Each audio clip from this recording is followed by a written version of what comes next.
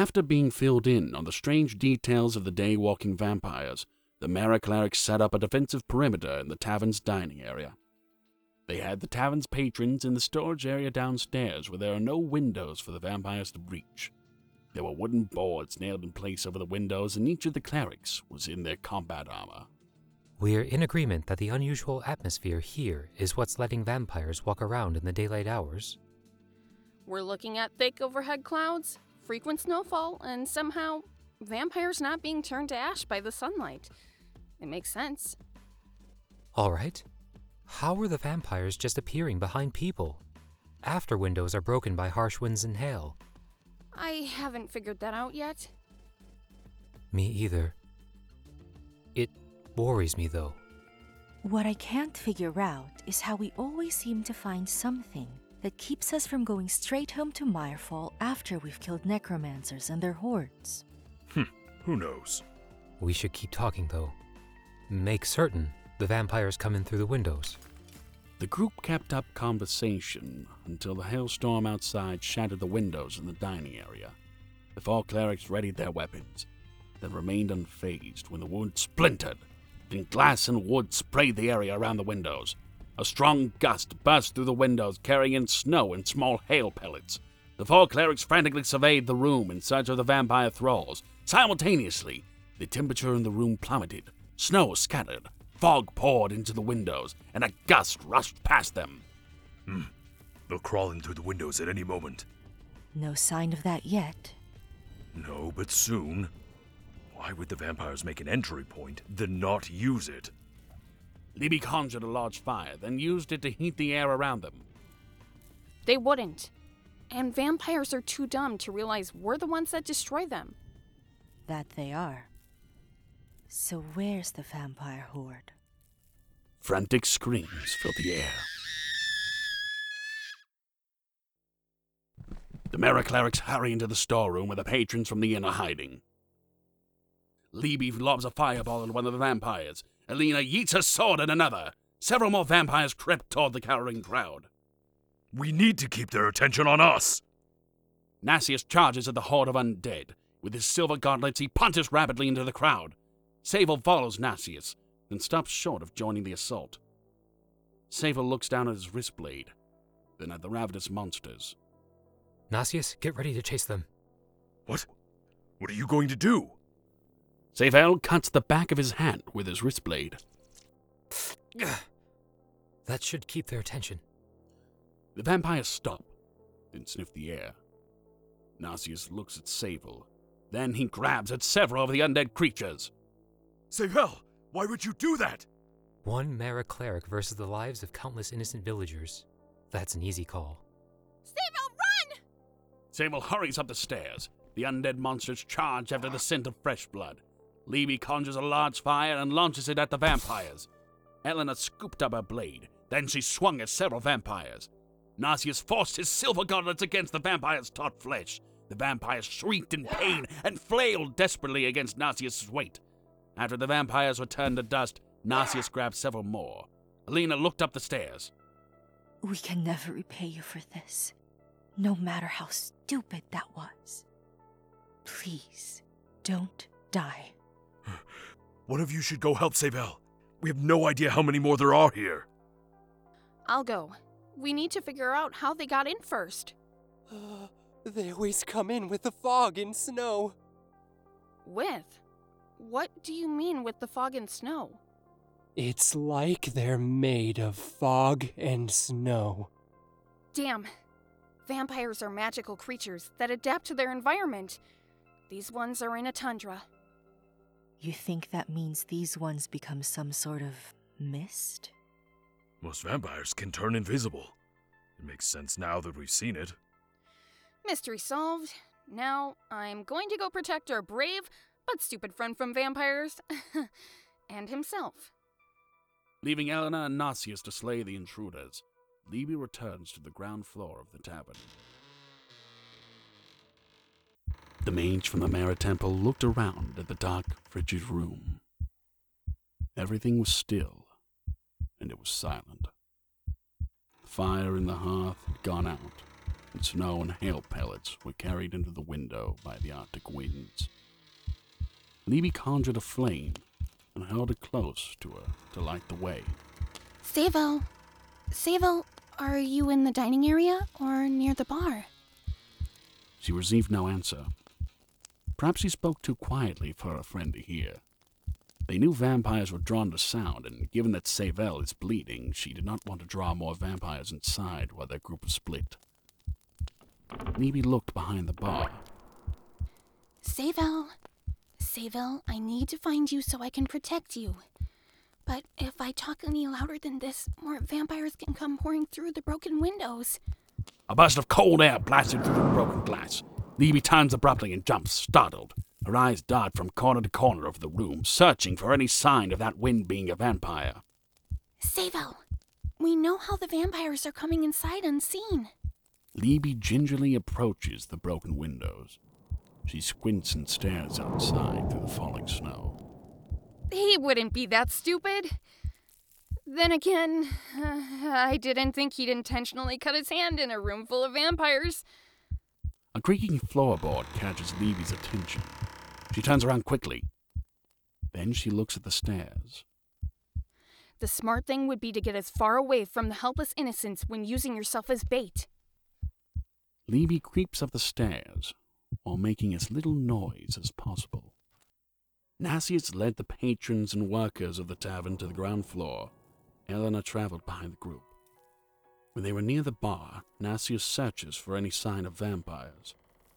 When he finds the bar area to be safe, he motions for the group to follow. Then, with Elena guarding the villagers, Nasius ambles into the kitchen.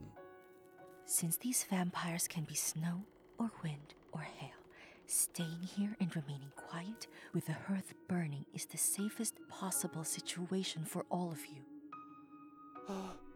Thank you for agreeing to protect us from those monsters. It is our job to protect the others. We can never repay you for this, for helping us. Please, don't concern yourself with that. Nasius returns to the bar area. Neither our friends nor any vampires are back there.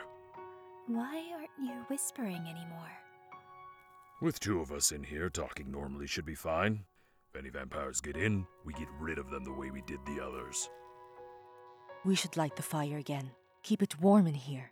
If these vampires are connected to the cold, that should keep them at bay. And it's cold in here. If we have to outlast the vampires until dark when they sleep, I may not get used to that sentiment. Is it that strange, really? Most vampires die in the sunlight. From what you've told us, we've gathered that these ones are in a part of the world where there's little sunlight because of the climate, so they sleep at night. After starting the fire, Elena settles at the bar. We learned of these monsters first thing in the morning. Only a few hours could have passed. We have a long wait, and really, we should cover the window as much as we can. Agreed. After that, you are going to fill us in on everything else about the vampires. So come nightfall, we can find the nest and destroy it. Libby moves slowly, so she does not draw attention to herself. Catching vampires off guard is always ideal. She approaches the room nearest to her, then looks for signs of Savel or vampires. When she finds nothing, she moves on to the next room. What is really strange is we haven't seen a few of our regular customers since last night after dinner. In the chaos of this vampire attack, it slipped my mind. How many people is that?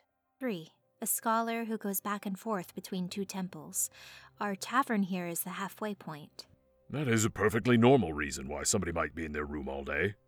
Sure, but after the sounds of breaking glass and screaming... All right, most people would have investigated that. 1 is on the night watch for the mining company. Sleeping during the day is expected. The 3rd doesn't talk much. Once every few weeks, she comes in, pays ahead of time, stays a night, then leaves. She may have left before the chaos this morning, then. It's possible. Why haven't Libby and Savel come back yet? They should have come back by now, or we'd hear them slaying the vampires. Then, what happened? The blur of white and gray hung overhead. It was blindingly bright. Reaching for something, pain along back and neck, brush, burn, and coldness. Then it went dark. Libby sighs with relief when she finds several piles of ash in the attic of the tavern. She uses her flame to examine the attic's environment. Lots of ash from vampire slayings line the floor. Then a gentle breeze pulls her attention to the open window. Terrified, the mage hurries to the window. She stares out at the blanket of white and leaned against the windowsill.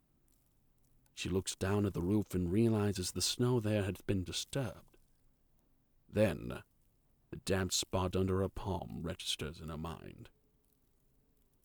Libby lifts her hand, then looks at the blood spot. Oh no! Sable! There's blood in the attic window! It was open and... I'm going to find Sable. Libby, come with me. At nightfall, I'll come find you. If we hurry, we can follow blood and footprints and get to Sable before he's the vampire's next meal. How did they surprise him? They may not have had to. He was alone, probably in a dark room so they didn't draw attention to himself. Narcissus pulls up his hood, then he hurries into the blizzard. Terrified and anxious, Libby follows. Sable opens his eyes. The world around him is a blur. When his eyes adjust to the room he's in, he sees an entity in the corner. As they always do, the creature burns, looking like a mixture of colored fire and shadows. That one is a bright blue and black. The high elf then sees two additional creatures. He's seen them before when he's on assignment. They are an envoy of Mara, a precursor of death. Since he's alone, the additional creatures make no sense. Where is your weapon, cleric? Must have dropped it. Don't remember. Well, it's not on your belt.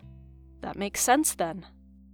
Zaina moves out of the path of the hungry vampires. She walks towards the cleric's head. Go ahead. Feed. That's why I brought him here. Feed? Why aren't you feeding too? As woozy as he felt, Sable tried to focus on the people around him instead of the precursors to death.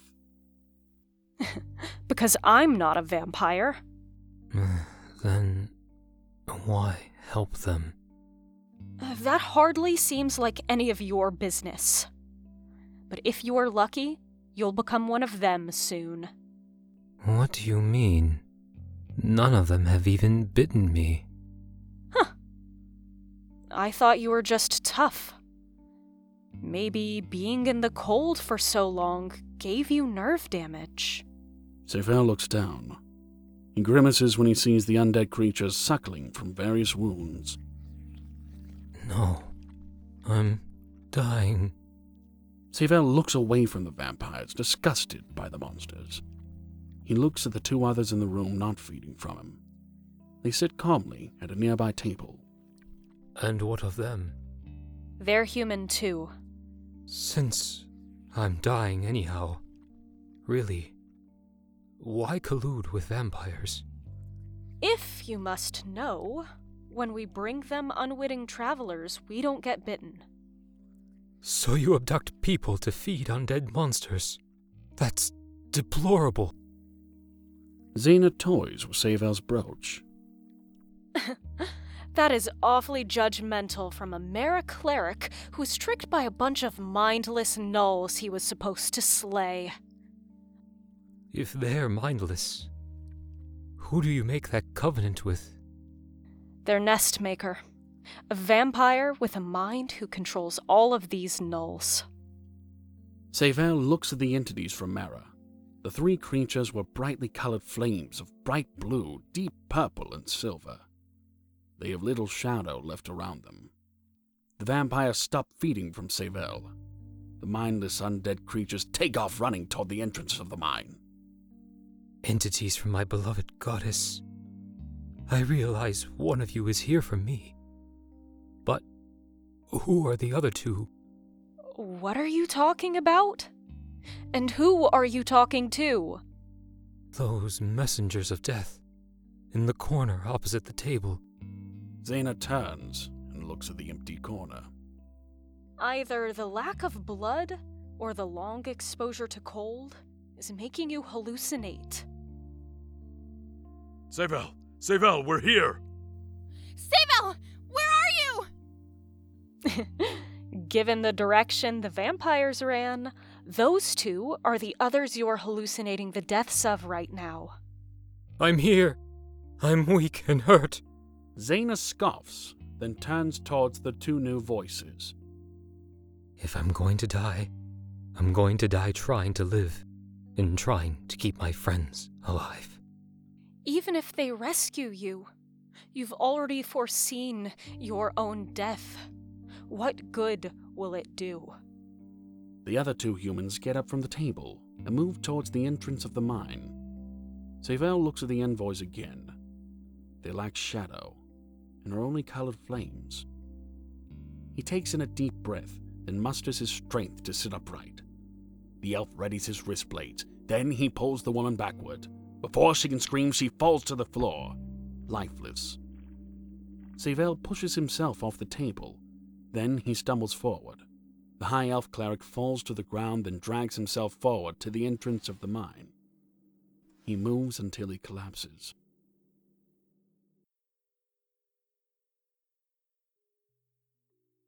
And that is why you were a week late returning. It is.